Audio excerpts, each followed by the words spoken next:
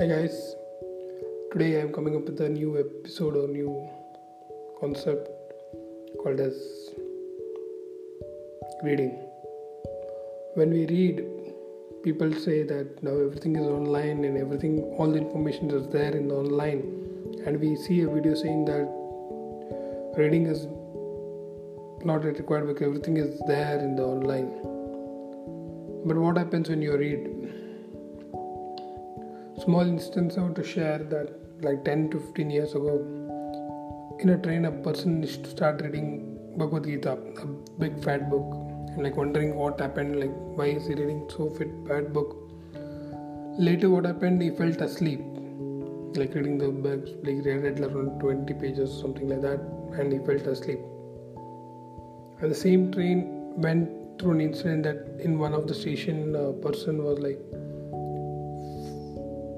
crossed his foot and fell off like down the train, and he was not able to get up. And at the same time the train started moving, so it like got fractured, like broken into pieces.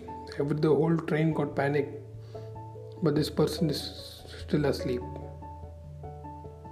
When the whole train is like panicking, and when you sense that you are in the deep sleep and nobody can disturb you, like everyone has gone through phase, like everyone is in the deep sleep, and no matter what sound comes, you are not able to get up.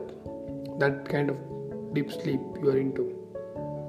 This reading of good book, rather than be Gita or Bible or Quran, whatever it is, reading good books tends you to go to good sleep, and it avoids you all negative energy or negative effects or negative events which is happening in front of you. You are in the event, you are in the negative event, but it's avoiding you. So guys, I think this is a good message to be given, like reading good books is a way of making you stay positive. Thank you.